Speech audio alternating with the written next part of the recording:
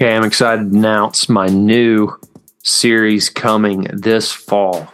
I realize there's a growing concern within business amidst emerging leaders, organizations that struggle with this one issue. Is that how do we mentor people within business, within organizations?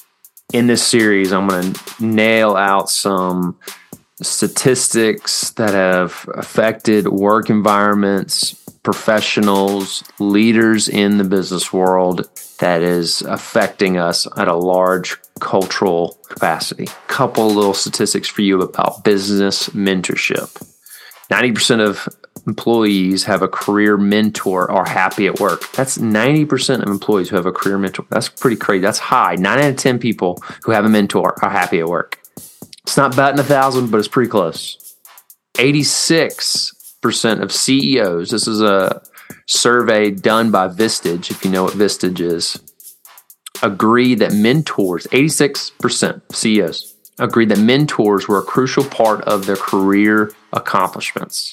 So they all believe these people that experienced a high level of success were promoted to CEOs, whether it's a small business all the way to a big corporation, right? They experience a lot of their success, their accomplishments have come because they had somebody come alongside them and actually just lay out a little bit of a path, provide a little clarity. And then the third here is 76% of professionals think mentors are important, but only 37% have one. So there's the problem. Only 37%, less than 4 out of 10 people have a professional mentor, career mentor, business mentor. The next 5 weeks, I am going to be laying out my strategy towards business mentorship. I'm calling it my Business Mentoring 101.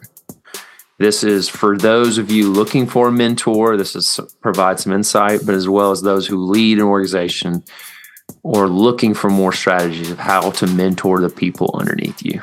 It's going to be really exciting. Most people that want to be mentored, and this is all the context that I have under it, is they want to add value. How do I help them add value in their life, in their career, in their organization?